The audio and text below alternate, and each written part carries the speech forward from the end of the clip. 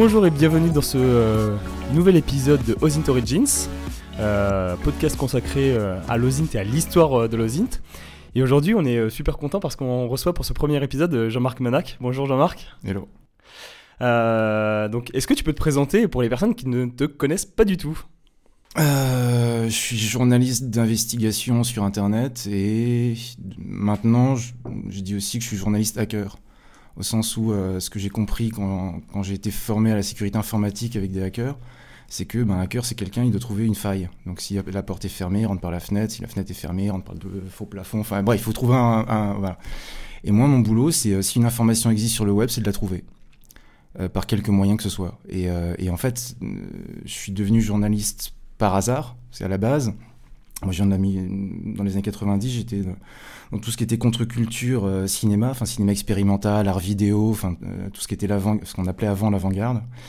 Et il n'y avait pas de journal qui expliquait où voir des films.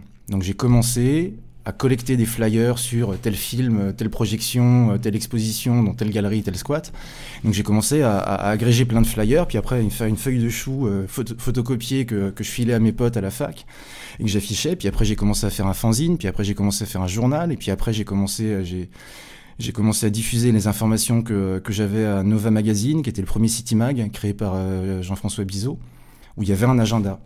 Et en fait, je suis devenu journaliste comme ça. Et un jour, on m'a demandé d'écrire un article. Et moi, je ne savais pas écrire des articles. Moi, je collectais des informations. Et pourquoi je te parle de ça ? C'est parce que j'ai compris 20 ans après que j'ai commencé à être data journaliste avant d'être journaliste. J'ai commencé d'abord à agréger des données qui étaient disponibles, mais que personne n'agrégeait, pour ensuite les filtrer, les trier, les vérifier, les publier. Et c'est dans un deuxième temps que je suis devenu journaliste. Et il se trouve qu'à la fin des années 90, j'ai eu un coup de bol. Je cherchais du taf. J'ai été recruté par un média qui parlait de l'Internet grand public. Mais surtout, là, le coup de bol, c'est que le média en question avait une ligne Internet à haut débit, chose qu'on n'avait pas du tout chez nous. Et quand j'ai découvert Internet à haut débit, waouh, oh la vache, il se passe des trucs. Enfin, c'était la conquête de l'Ouest, quoi. C'était la ruée vers l'or. Et en parallèle, je venais d'être censuré par la Cinémathèque française, parce qu'en fait, j'étais critique de cinéma. J'étais cinéaste également, mais critique de cinéma, et j'avais fait une grosse enquête sur un événement qui s'était passé en 78, mais qui n'avait jamais été raconté. Et c'était en fait plein de cinéastes expérimentaux qui avaient dit c'est scandaleux, on veut des sous du CNC, pourquoi ça finance que le cinéma d'auteur, le cinéma commercial et pas nous, les artistes, bon.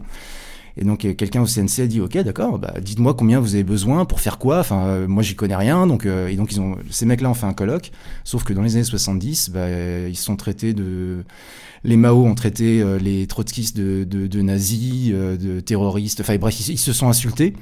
Et parce que ces mecs-là se sont insultés, il n'y a jamais eu d'argent pour le cinéma expérimental. Et ça, cette affaire-là n'avait jamais été racontée.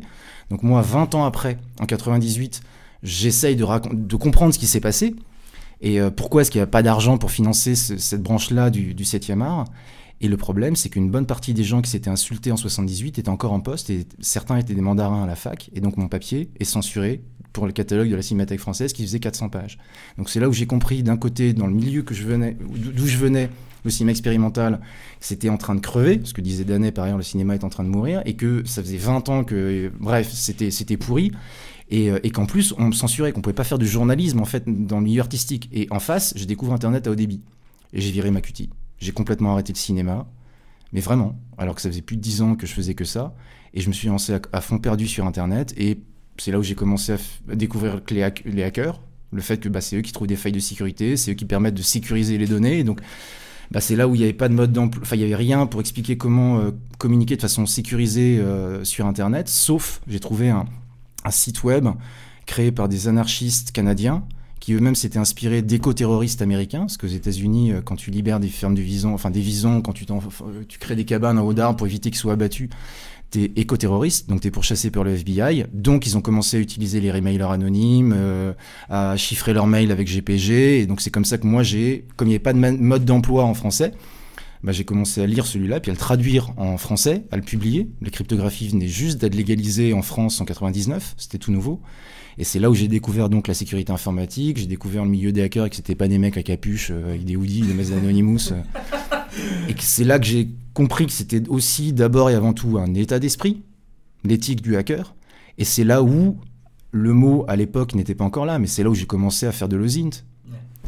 Et c'est comme ça que je suis devenu journaliste d'investigation. Et puis des années après, quand le Guardian a commencé à faire du data journalisme, je me suis aperçu qu'en fait, je faisais du data journalisme avant même d'être journaliste.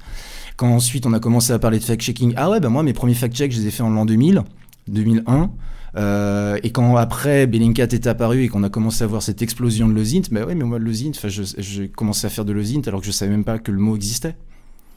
Mais et j'ai pas fait d'école de journalisme, j'ai un parcours un peu particulier. Ok, d'accord.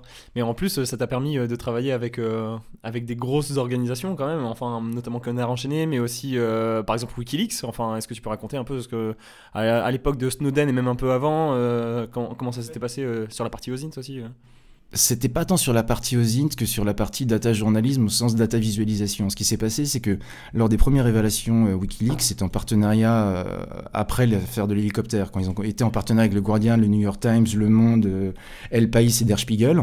En fait, ils ont sorti une grosse enquête sur des câbles, je sais plus si c'était irakien ou afghan, mais le wiki était complètement laid, pourri, enfin c'était pas beau, c'était pas user-friendly, alors que moi, j'ai travaillé à l'époque dans un média qui s'appelait OVNI, pour Objet Web Non Identifié.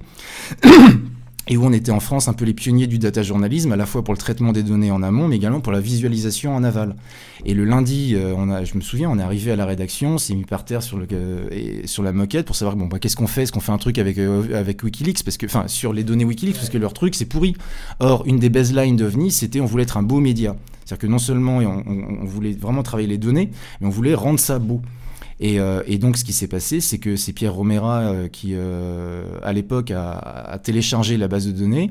Et en l'espace, je ne sais plus si c'est 24 ou 48 heures, on a réussi à développer une interface qui permettait de naviguer dans les câbles diplomatiques, mais de façon user-friendly, c'était agréable. Et donc, c'est grâce à ça qu'on a été contacté par Wikileaks et qui a fait que par la suite, la série de révélations suivantes, c'était toujours en partenariat avec le Guardian, New York Times, Le Monde, El País, Der Spiegel et OVNI. Alors que nous, on était une petite start-up, un média où on était une vingtaine, et donc c'est là où on a commencé à beaucoup bosser effectivement avec Wikileaks, mais c'était d'abord là-dessus.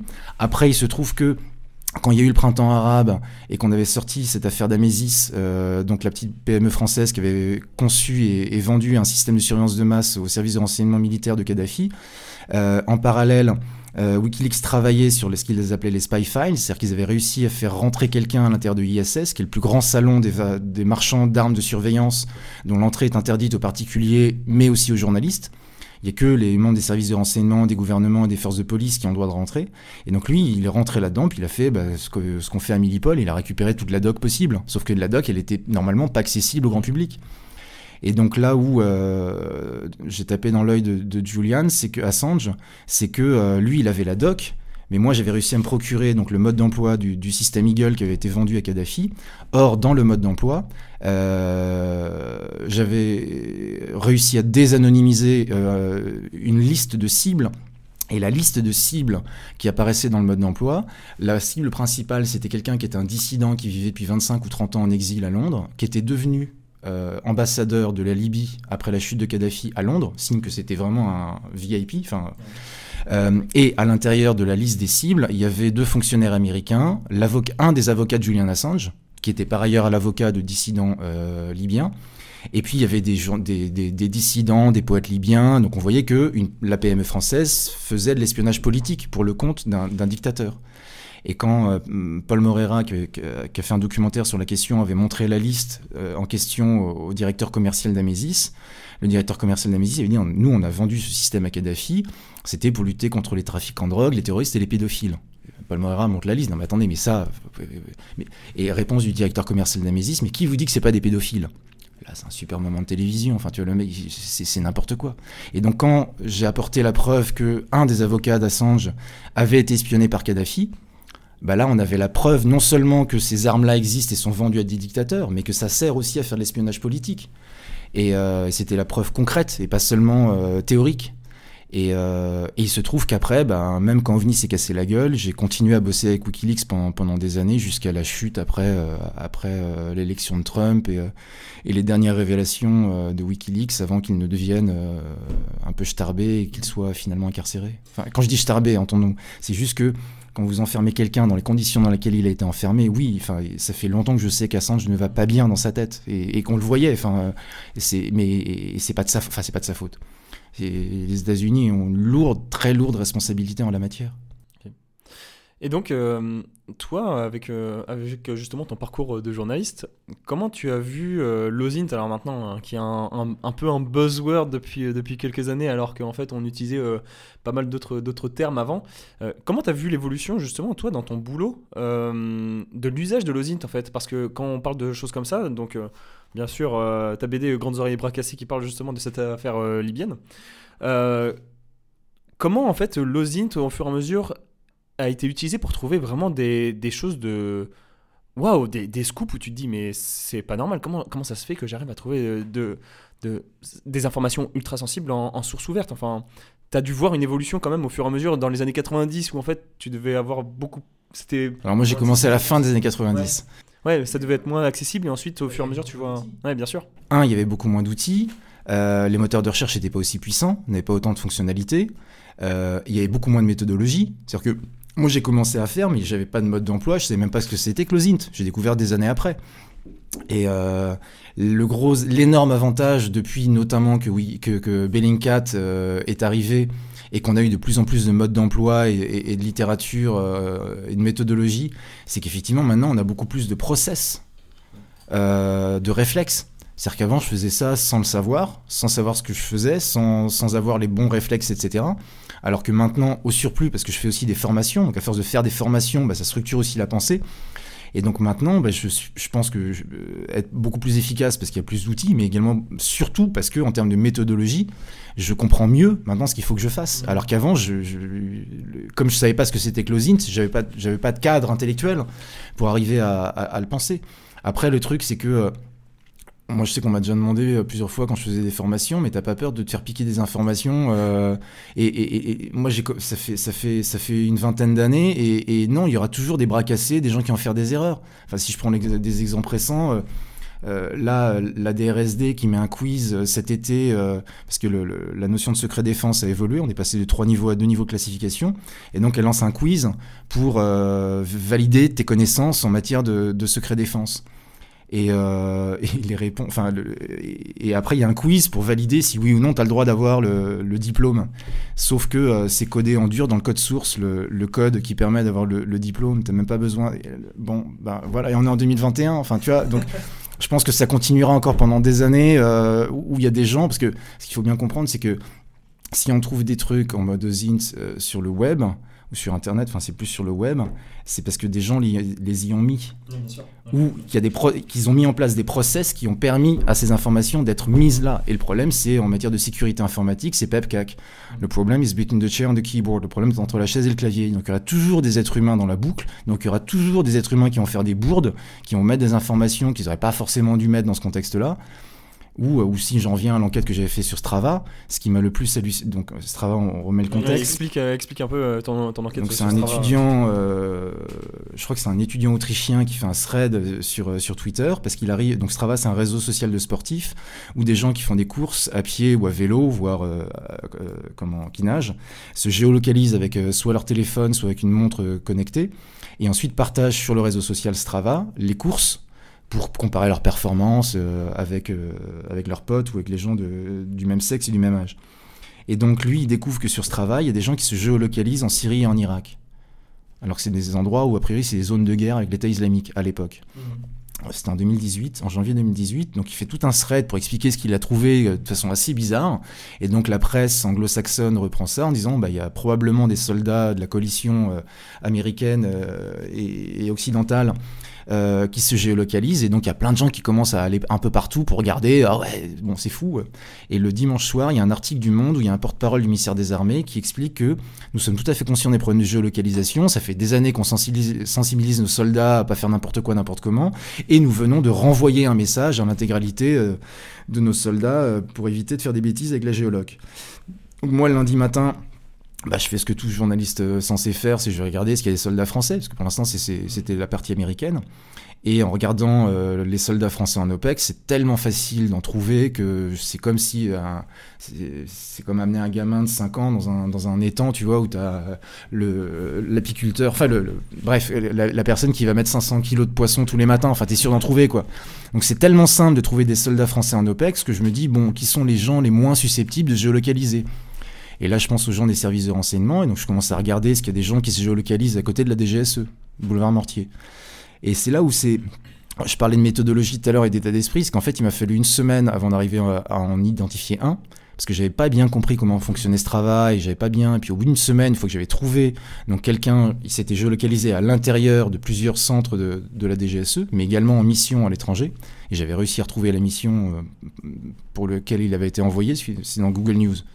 Donc full OSINT en fait, vraiment là pour le coup. Il s'était géolocalisé pendant une semaine dans un village bien particulier, dans une zone bien particulière. Donc j'ai regardé qu'est-ce qui s'était passé dans les 15 jours précédents dans ce pays-là. Et dans les 15 jours précédents, il y avait le président du gouvernement sur place qui venait de démissionner. Et quand je regarde sur Wikipédia qui est ce président qui vient de démissionner dans ce pays-là, je m'aperçois que son village natal, c'est là où le mec de la DGSE s'était géolocalisé. Donc après, je sais pas s'il a été rencontrer le président en question ou l'un de ses proches, et je sais que corrélation n'est pas causalité, mais bon, quand même, quoi.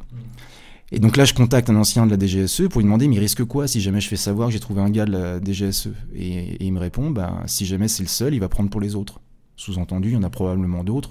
Ta mission, si tu l'acceptes, c'est de la trouver, quoi. De trouver d'autres personnes. Et donc j'y suis retourné. Et autant il m'avait fait les 5 jours pour en trouver un, autant une fois que j'avais bien compris comment ça fonctionne ce travail et comment trouver, j'ai appris à apprendre, après il m'a fallu 5-6 jours pour en trouver une vingtaine d'autres. Et ça a fini en une du Canard enchaîné. Et ce qui est fou, c'est que quand je raconte notamment dans les formations, les gens réagissent, mais putain, mais ils sont débiles à la DGSE. J'ai dit, mais non, ils ne sont pas débiles, c'est juste que pepcac, enfin voilà, tout le monde peut faire des erreurs. Et qu'à l'époque où ils étaient géolocalisés, il n'y avait pas encore la carte qui permettait de géolocaliser. C'est une couche qui a été rajoutée par Strava après. Donc avant, on ne pouvait pas les trouver, mais depuis que la carte existe, on peut les trouver. Et donc l'erreur qu'ils avaient faite, c'est effectivement de s'être géolocalisés à l'intérieur de zones classifiées, alors qu'il suffisait de faire 100 mètres, de se géolocaliser une fois qu'ils étaient dehors, et de désactiver le GPS 100 mètres avant de rentrer dans la zone. Ça vaut aussi pour la DGSI. Je dis ça parce que le Canard enchaîné n'avait parlé que de la DGSE, et alors que j'avais aussi identifié des gens de la DGSI. Et ce qui m'a bien fait marrer, c'est que le lendemain de la sortie du Canard enchaîné, un des mecs de la DGSI a continué à se géolocaliser sur Strava. Jusqu'à ce que je fasse savoir que j'avais aussi géolocalisé les gens de la DGSI, et là il a changé son pseudonyme pour s'appeler Paul Bismuth. Le numéro de téléphone de Nicolas Sarkozy. Comme quoi il y a de l'humour aussi à DGSI. Mais le truc, c'est que donc c'est pas une question d'être débile, c'est une question de procédure et c'est une question de fonctionnalité. Mais moi, ce qui m'a le plus effrayé dans l'affaire, c'est que ce que moi j'ai été capable de trouver en 15 jours, comment ça se fait que le contre-espionnage ne l'a pas trouvé avant moi ? C'était pas à moi de la faire. Enfin, c'était à moi de la faire cette enquête, mais c'était aussi et surtout au contre-espionnage français de vérifier, à partir du moment où ça fait la une de la presse mondiale, qu'on peut trouver des soldats français, enfin des soldats en OPEX, de vérifier est-ce qu'il n'y a pas des agents des renseignements. Et ça s'est fini. Enfin, ça s'est fini. Non, ça s'est pas fini, parce que 15 jours après, je découvrais qu'il y avait le numéro 2 de la DGSE qui était encore sur Strava. Son profil n'avait pas été effacé. Et je l'ai fait savoir, et il a fallu attendre 3 semaines avant que j'ai fait savoir que le numéro 2 de la DGSE était sur Strava pour que son profil soit effacé. Et là, je me suis dit, non, on a un vrai problème, soit en matière d'OSINT dans les services de renseignement et de contre-espionnage, soit tout simplement de contre-espionnage, parce qu'ils n'ont pas fait le job. Après, je sais qu'ils sont débordés, qu'il y a plein de trucs. Mais le fait de découvrir que des agents du renseignement n'étaient pas protégés en France, enfin n'étaient pas protégés, en tout cas que c'était aussi simple de les trouver, c'est-à-dire que si moi j'étais capable de le faire, on peut imaginer qu'il y a des gens moins bien intentionnés que moi, d'autres pays, d'autres puissances qui auraient pu soit le faire, soit chercher à le faire. Mais là, il y avait un trou dans la raquette. Oui, complètement. Et en plus, ça montre vraiment que la donnée, on peut penser qu'en fait, elle n'est pas accessible, parce que c'est ce que tu disais, la carte n'existait pas, donc on utilise. Et en fait, du jour au lendemain, mais la donnée peut devenir accessible, et donc elle peut devenir publique et accessible à n'importe qui va commencer à creuser un peu, quoi. Le truc, c'est que moi, je suis journaliste, je suis formateur, mais je suis aussi en veille permanente. vu qu'il se passe tellement de choses, il y a tellement de nouveaux méthodologies, nouveaux outils qui arrivent, qu'il faut être en veille en permanence. Et donc je ne sais pas pourquoi, comment le contre-espionnage français n'a pas fait le job à partir du lundi, mais il y a un trou dans la raquette. Et le travail de l'OSINT, c'est aussi ça, c'est aussi d'être en veille permanente pour pouvoir identifier de nouvelles techniques, de nouvelles TTP, comme ils disent, tactiques, techniques et procédures qui peuvent apparaître parce que qui peuvent soit donner des opportunités pour trouver du renseignement, soit au contraire t'exposer toi ou ton ordinateur, ton logiciel à une nouvelle faille de sécurité. Et on sait en matière de sécurité informatique, dès qu'il y a un patch, il faut l'installer.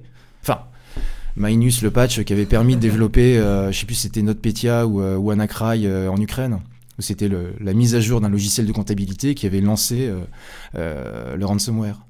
Mais je pense, l'OSINT, c'est aussi ça. Moi, ça m'est arrivé par ailleurs de voir des gens qui ont été formés au fact-checking, qui est une des branches de l'OSINT, on va dire.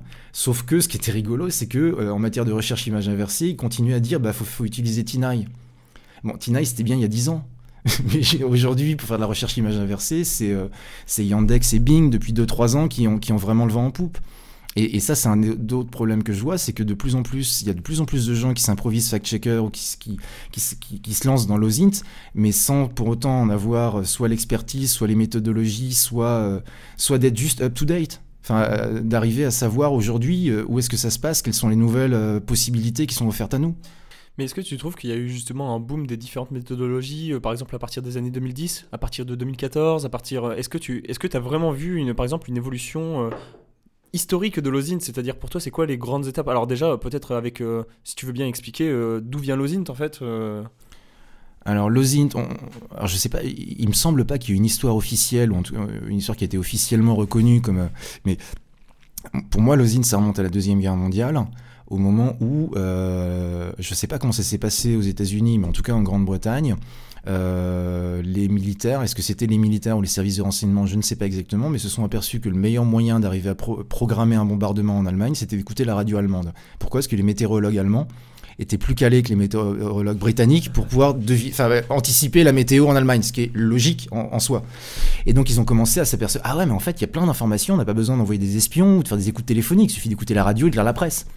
Ensuite, ils s'en sont servis également pour l'eau lourde, parce qu'en fait, ils ont réussi à trouver des entreprises qui vendaient de l'eau lourde, et en suivant les contrats d'eau lourde, ils ont réussi à identifier que c'était une usine, je ne sais plus si c'était au Danemark ou en Norvège, qui commençait à développer ce qu'allait devenir une possible bombe nucléaire, mais parce qu'il fallait de l'eau lourde pour ça. En fait, c'est là où ils ont commencé à formaliser le fait qu'il y a plein d'informations qui sont disponibles en accès en source ouverte, donc open source intelligence. Et donc l'OSINT, on a l'UMINT, qui est le renseignement humain. On a eu ensuite le SIGINT, l'interception des signaux électromagnétiques du télégraphe, du téléphone. Et donc l'OSINT, c'est renseignement d'origine source ouverte, ROSO en français, c'est pas très beau. Au musée d'espionnage à Washington, il y a un panneau qui explique qu'aujourd'hui, 80% du renseignement traité par les services de renseignement, en tout cas occidentaux, c'est de l'OSINT. Ça devient l'exception qui confirme la règle, en fait, de faire de l'espionnage au sens strict.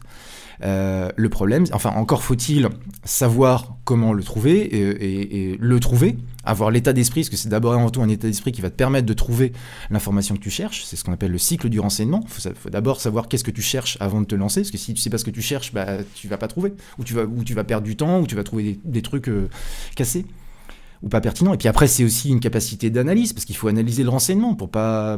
c'est la différence entre corrélation et causalité, ou pas confondre un islamiste et un terroriste, et avec un musulman, bon.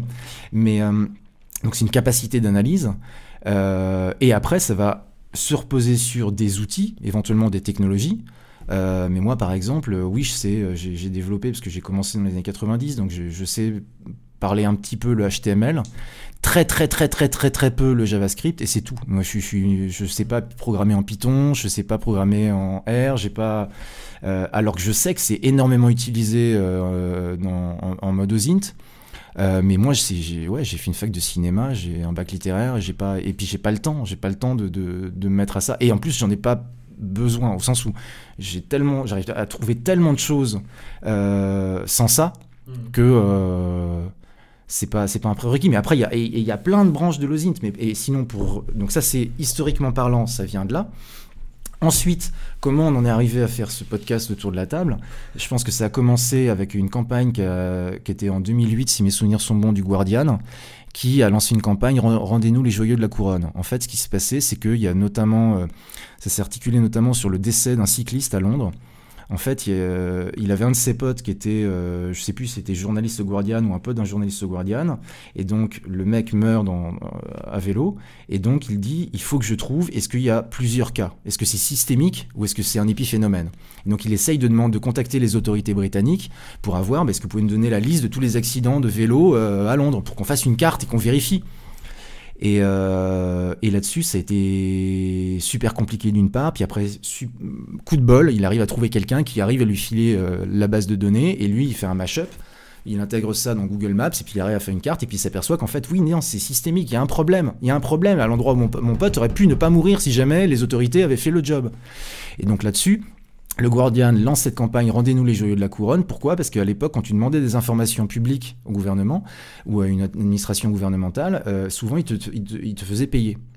Et donc, ils ont lancé le mouvement Open Data. C'est-à-dire que ce qui s'appelle maintenant Open Data, c'était à la base, ça venait de cette campagne lancée notamment par le Guardian, qui a par ailleurs lancé le Data Blog, qui était, ça a été le début du data journalisme. Donc je pense que ça a commencé comme ça. Ensuite, avec Obama, puis Trump, on a eu l'explosion du fact-checking, qui était une couche supplémentaire, où là, c'était plein de journalistes, notamment qui, quand on donnait les chiffres du chômage, ils allaient chercher dans les statistiques de l'INSEE ou les chiffres, donc de ces bases de données qui sont librement disponibles. Donc tu rajoutes Open Data plus data journalisme, et là-dessus arrive Bellingcat. Et donc Elliot Higgins qui devient en un an, alors que comme il a un bébé, que les bébés s'adorent les premières années, lui, la journée, il avait rien à foutre en 2001.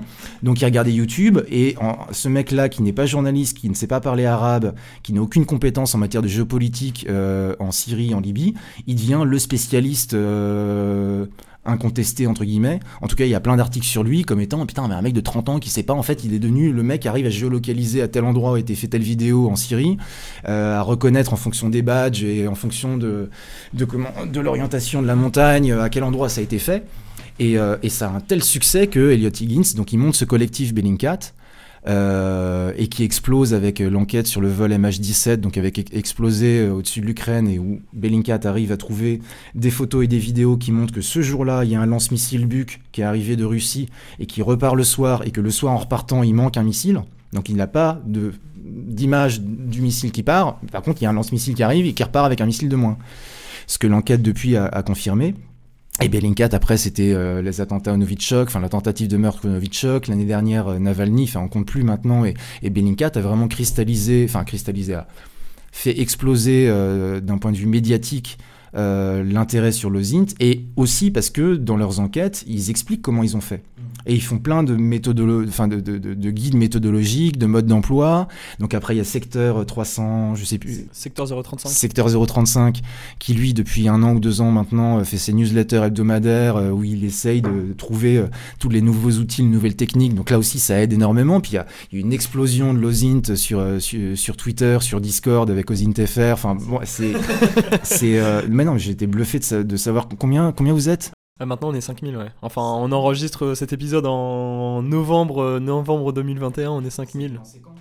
On a lancé ça en 2019, ouais. Janvier 2019, un truc comme ça. Quand je dis explosion, voilà. Mais...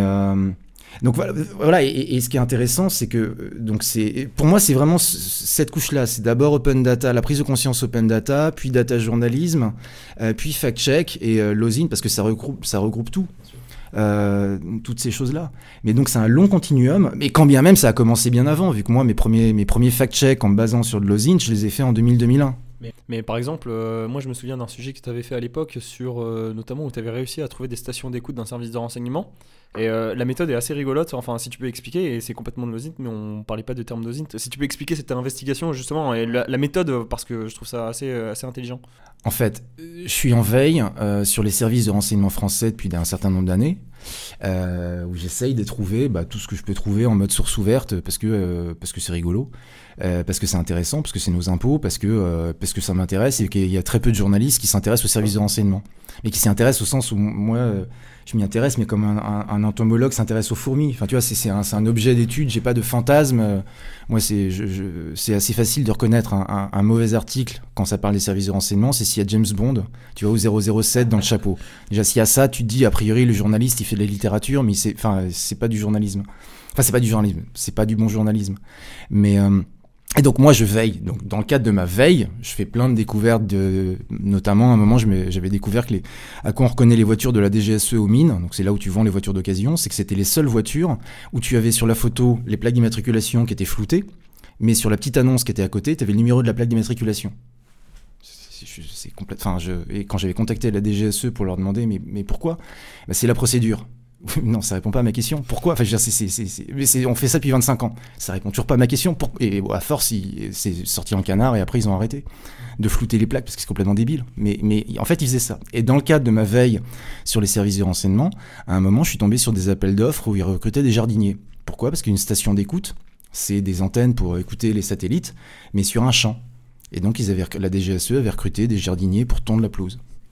Et donc ça m'a permis de confirmer, c'est qu'on avait une liste de stations d'écoute qui était sortie au début des années 2000, mais on n'avait pas pu le vérifier. Fallait faire confiance à Jean Guinel, qui était un des journalistes du Point spécialisé du renseignement, qui avait sorti l'information. On n'avait aucun moyen est-ce que c'était une station d'écoute de la DGSE ou est-ce que c'était une station de communication de la DIRISI, qui est la direction informatique et communication de l'armée. Dans les deux cas, c'est marqué terrain militaire, défense d'entrée, puis t'as des antennes satellites, quoi. Là, le fait de trouver l'appel d'offres avec la liste de la DGSE pour tondre la pelouse, c'était bien la confirmation, la preuve que c'est bien des stations de communication et probablement d'écoute de la DGSE.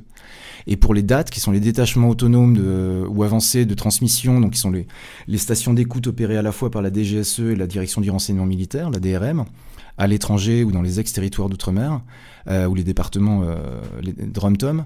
En fait, là, c'était sur eBay et sur les sites de collectionneurs. Pourquoi ? Parce que la DRM, c'est des militaires, donc ils ont des insignes. Et donc, chaque station d'écoute a sa propre couleur. Et pour arriver à savoir à quelle couleur correspond, en fait, quand tu regardes sur eBay, il y a des sites de collectionneurs d'insignes militaires. Et donc, c'était sur eBay, sur les sites de collectionneurs, que j'ai pu avoir confirmation que c'était bien, effectivement, des stations d'écoute des dates de la DRM et de la DGSE. Et donc, c'est là où c'est un bon moyen, quand je te disais tout à l'heure qu'un hacker, si la porte est fermée, rentre par la fenêtre. Moi, la confirmation des stations d'écoute de la DGSE, c'était grâce à un appel d'offres de jardinier. Et de la DRM, c'était grâce aux collectionneurs sur eBay. C'est là où tu vois qu'en fait, on va un peu comme dans la mentalité du hacker, exactement, c'est les personnes qui faisaient du social engineering, en fait, on s'attaque mine de rien à l'humain, en fait, et aux petites failles d'obsèques qui peuvent être mises, pas toujours, bien évidemment. Alors moi, je viole jamais la loi, d'une part, je n'induis personne en erreur, je me présente comme journaliste, moi je trouve des informations qui sont déjà sur le web. Complètement, mais je veux dire, c'est parce qu'en fait, il a fallu faire un appel d'offres pour recruter des mecs, que en fait tu as pu ensuite rebondir, c'est ton rebond en fait, et donc c'est là où tu te dis l'humain en fait c'est sans dire que c'est pas bien ce que la personne a fait, parce qu'en fait c'est ouais, alors je mettrai un bémol à ça, parce que moi là où les humains ont fait le plus d'erreurs, c'est pas tant du côté des services de renseignement que du côté des journalistes. Je vais donner un exemple. Un des premiers fact-checks que j'ai fait, c'était en septembre-octobre 2001, parce qu'en fait, il y a eu un article qui avait été d'un journaliste de USA Today qui avait été repris par un peu la presse du monde entier. Pourquoi ? Parce qu'il disait que les terroristes qui avaient fait sauter les avions avaient communiqué de façon sécurisée en cachant leurs messages secrets dans des photos porno. Waouh, terrorisme, attentat, porno, buzzword. Donc tout le monde le reprend. Et moi, terrorisme, porno, terroristes islamiques, ils vont pas utiliser des photos porno, qui cachent des messages en utilisant la stéganographie dans des photos, dans des images, c'est plausible. Dans les photos porno, là, c'est n'importe quoi.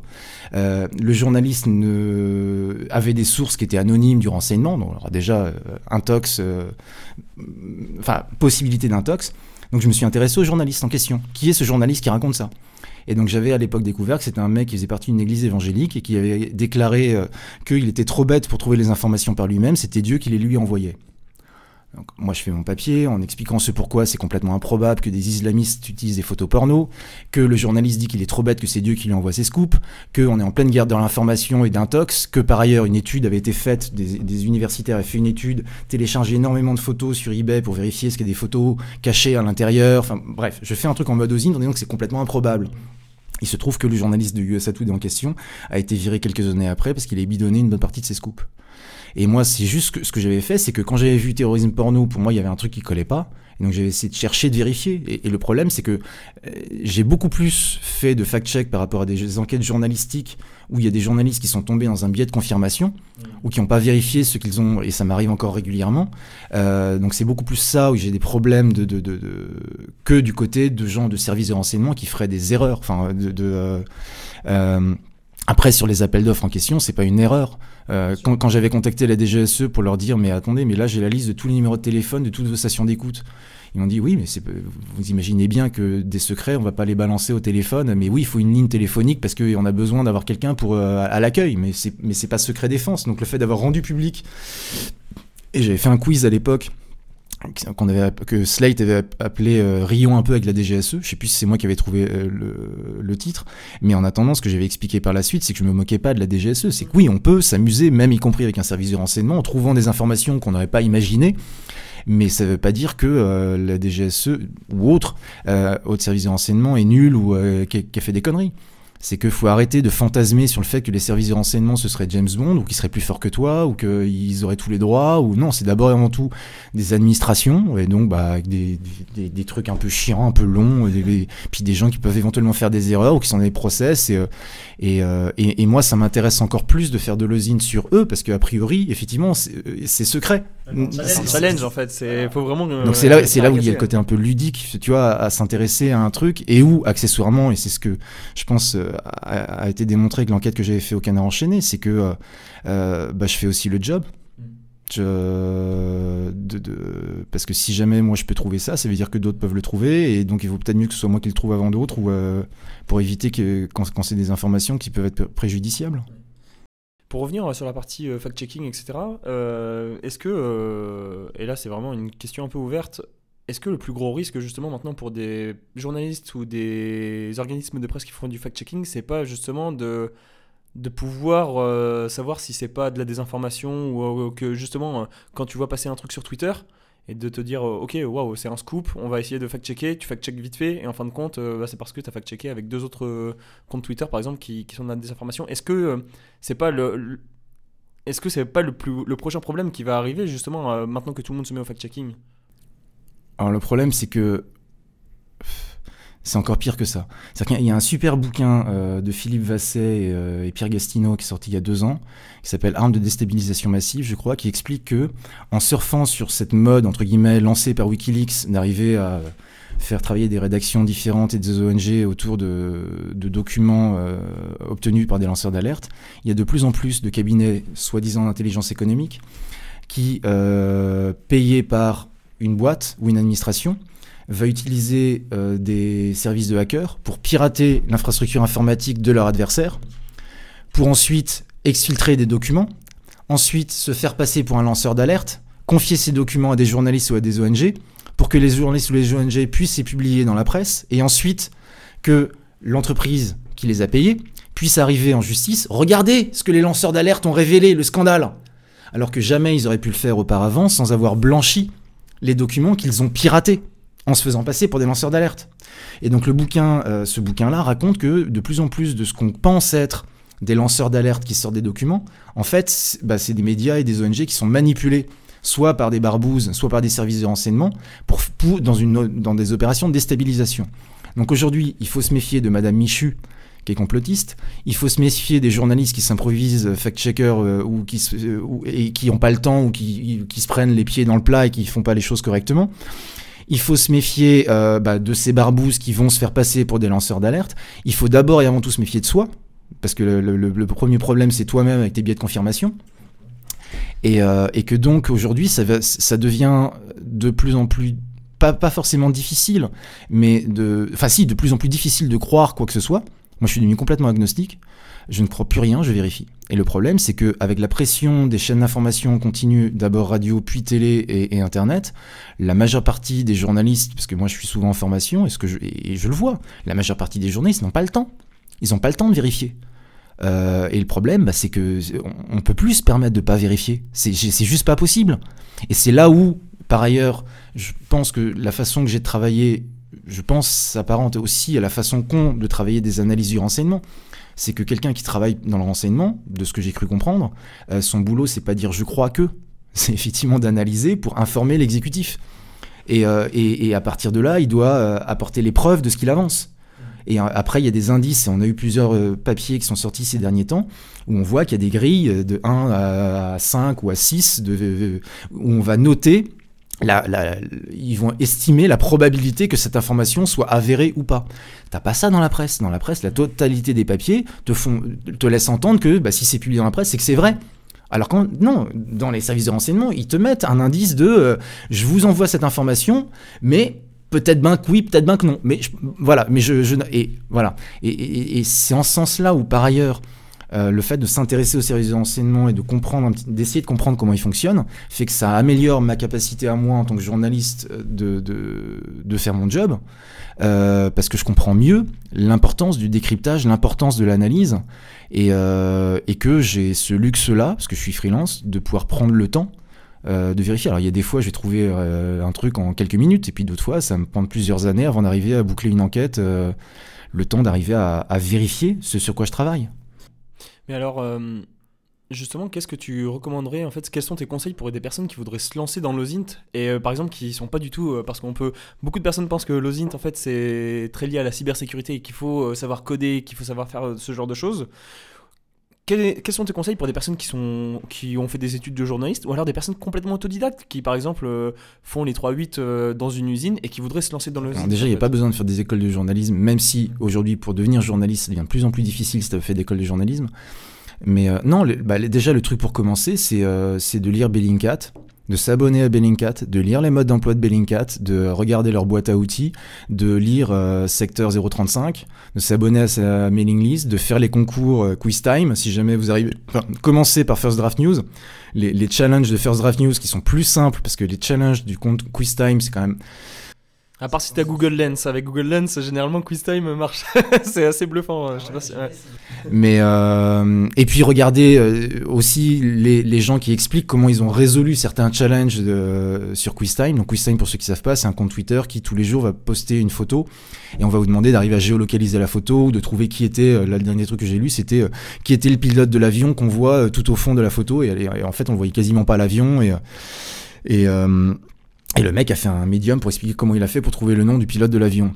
Mais et donc alors, ça c'est la première chose. Et ouais, lire les méthodes et les modes d'emploi de Bellingcat. Et ensuite, moi c'est ce que je dis aussi dans les formations que je fais. En fait, je les fais jouer, les gens que j'ai en formation. C'est un jeu en fait. Moi je suis un gamin, enfin je suis pas un gamin, je suis plus un gamin, mais je joue. Alors il y a plein de fois quand tu joues, tu perds, tu trouves pas. Et puis quand tu trouves, t'es content, tu kiffes. Et comme c'est un job où il faut être en veille en permanence, parce qu'il y a constamment des nouveaux challenges ou nouvelles méthodologies, nouveaux outils qui apparaissent, c'est un boulot qui change en permanence. Et je pense que... Et après, en mode conseil, ce que je pourrais dire aussi, c'est faut savoir rester humble. Moi, je vois plein de journalistes qui, du jour au lendemain, s'improvisent fact-checker ou l'investigation en mode OSINT, et en fait, ils ont tendance à se la jouer, à se la péter, et en fait, ils commettent des erreurs, ils racontent des conneries. Et parce que c'est jamais noir ou blanc, c'est jamais vrai ou faux, c'est toujours gris, et la base de l'humilité c'est ça, c'est de savoir que de toute façon c'est beaucoup plus compliqué que ce que tu crois, et donc après il faut essayer de comprendre cette complexité là, mais si t'es curieux, si t'aimes bien les challenges, si t'aimes bien jouer, c'est passionnant. Et après, d'un point de vue professionnel, même si c'est effectivement pas mal dans les milieux de la cybersécurité, l'intelligence économique ou des enquêteurs privés qu'on voit poindre de plus en plus d'OSINT et du renseignement bien évidemment, que les compétences en mode OSINT sont recherchées, c'est clair que, moi je pense que oui, l'OSINT ça va devenir, c'est quelque chose qui n'existait pas du tout qui n'était pas du tout grand public quand j'ai commencé, qui a explosé il y a quelques années, mais qui va complètement se généraliser, parce que c'est beaucoup plus, on fait énormément le big data, l'intelligence artificielle, enfin tous ces buzzwords comme ça. Alors il y a énormément de buzzwords qui vont permettre de siphonner énormément d'argent sur des projets qui vont servir à pas grand chose, mais pour autant oui, l'intelligence artificielle et le big data c'est une réalité, va falloir faire avec. Moi tout seul dans mon coin, je suis capable de faire un peu pareil, sauf que je suis pas un big data, je suis pas un logiciel, je suis pas une intelligence artificielle, je suis juste un être humain qui effectivement va faire jouer. C'est ce que j'essaye de dire, c'est que l'OSINT, du point de vue de l'être humain que je suis, c'est le revers de la médaille du big data et de l'intelligence artificielle. C'est-à-dire qu'on ne sait pas comment une intelligence artificielle va faire pour identifier, vu que c'est... alors je suis pas un spécialiste, mais j'ai cru comprendre qu'en fait on n'arrive pas à comprendre comment elles font pour arriver à identifier ce qu'elles identifient. Mais elles arrivent à apprendre. C'est pareil, moi je suis un être humain, par contre je suis capable de t'expliquer comment, pourquoi, en regardant telle information, je vais identifier que là, il y a un truc qui colle pas. Et donc, c'est ça qu'il faut que je cherche. Et pour savoir si c'est vrai ou si c'est pas vrai. Et donc, ça, c'est un processus rationnel, mais qui va se baser sur des intuitions humaines. C'est parce que je suis un être humain que je vais identifier que ce petit truc-là, c'est pas logique. Et que c'est ça où je vais commencer à chercher. Et après, c'est un état d'esprit. Donc, comme c'est un état d'esprit, je suis pas un logiciel. Un état d'esprit, c'est un processus profondément humain également. Où est-ce qu'on peut suivre tes prochains projets, toutes tes actualités, etc. C'est sur Twitter essentiellement, Manach, parce que mon vrai nom c'est Manach, c'est un moine en breton, mais du fait de tout ce que je te raconte depuis tout à l'heure, il y a une vingtaine d'années, on m'a surnommé l'homme qui hack, jeu de mots à la con, mais que j'ai gardé, et voilà, et donc j'écris surtout maintenant pour Next Impact. Mais avant c'était OVNI, puis avant c'était Transfert, et où je serai dans 5 ans, 10 ans. Avant je faisais de la télé, maintenant je suis surtout sur le web. J'ai fait cette BD, j'ai fait... Que je vous recommande grandement d'ailleurs, la BD qui s'appelle Grandes oreilles et bras cassés. Qui est vraiment... elle est sortie il y a pas mal de temps déjà maintenant, mais on peut toujours la trouver dans les magasins. En fait, ce qui s'est passé, c'est que c'était la revue dessinée, qui est une revue qui met en lien des journalistes avec des dessinateurs pour faire des reportages en mode BD. Et quand je leur ai raconté l'enquête que j'avais faite sur Amesis, donc cette PME française qui avait vendu un système de surveillance à Kadhafi, ils étaient tellement morts de rire de comment j'avais fait pour trouver les informations, qui étaient en mode OSINT, qu'en fait ils m'ont demandé de raconter comment j'avais fait pour trouver. Je raconte mon enquête en fait en mode BD, parce que c'était LOL. Là où c'est moins LOL, c'est que là il y a 4 des dirigeants de la boîte en question qui ont été inculpés de complicité de crimes, de torture, parce qu'il y a des gens qui réellement ont été arrêtés et torturés grâce à leur logiciel.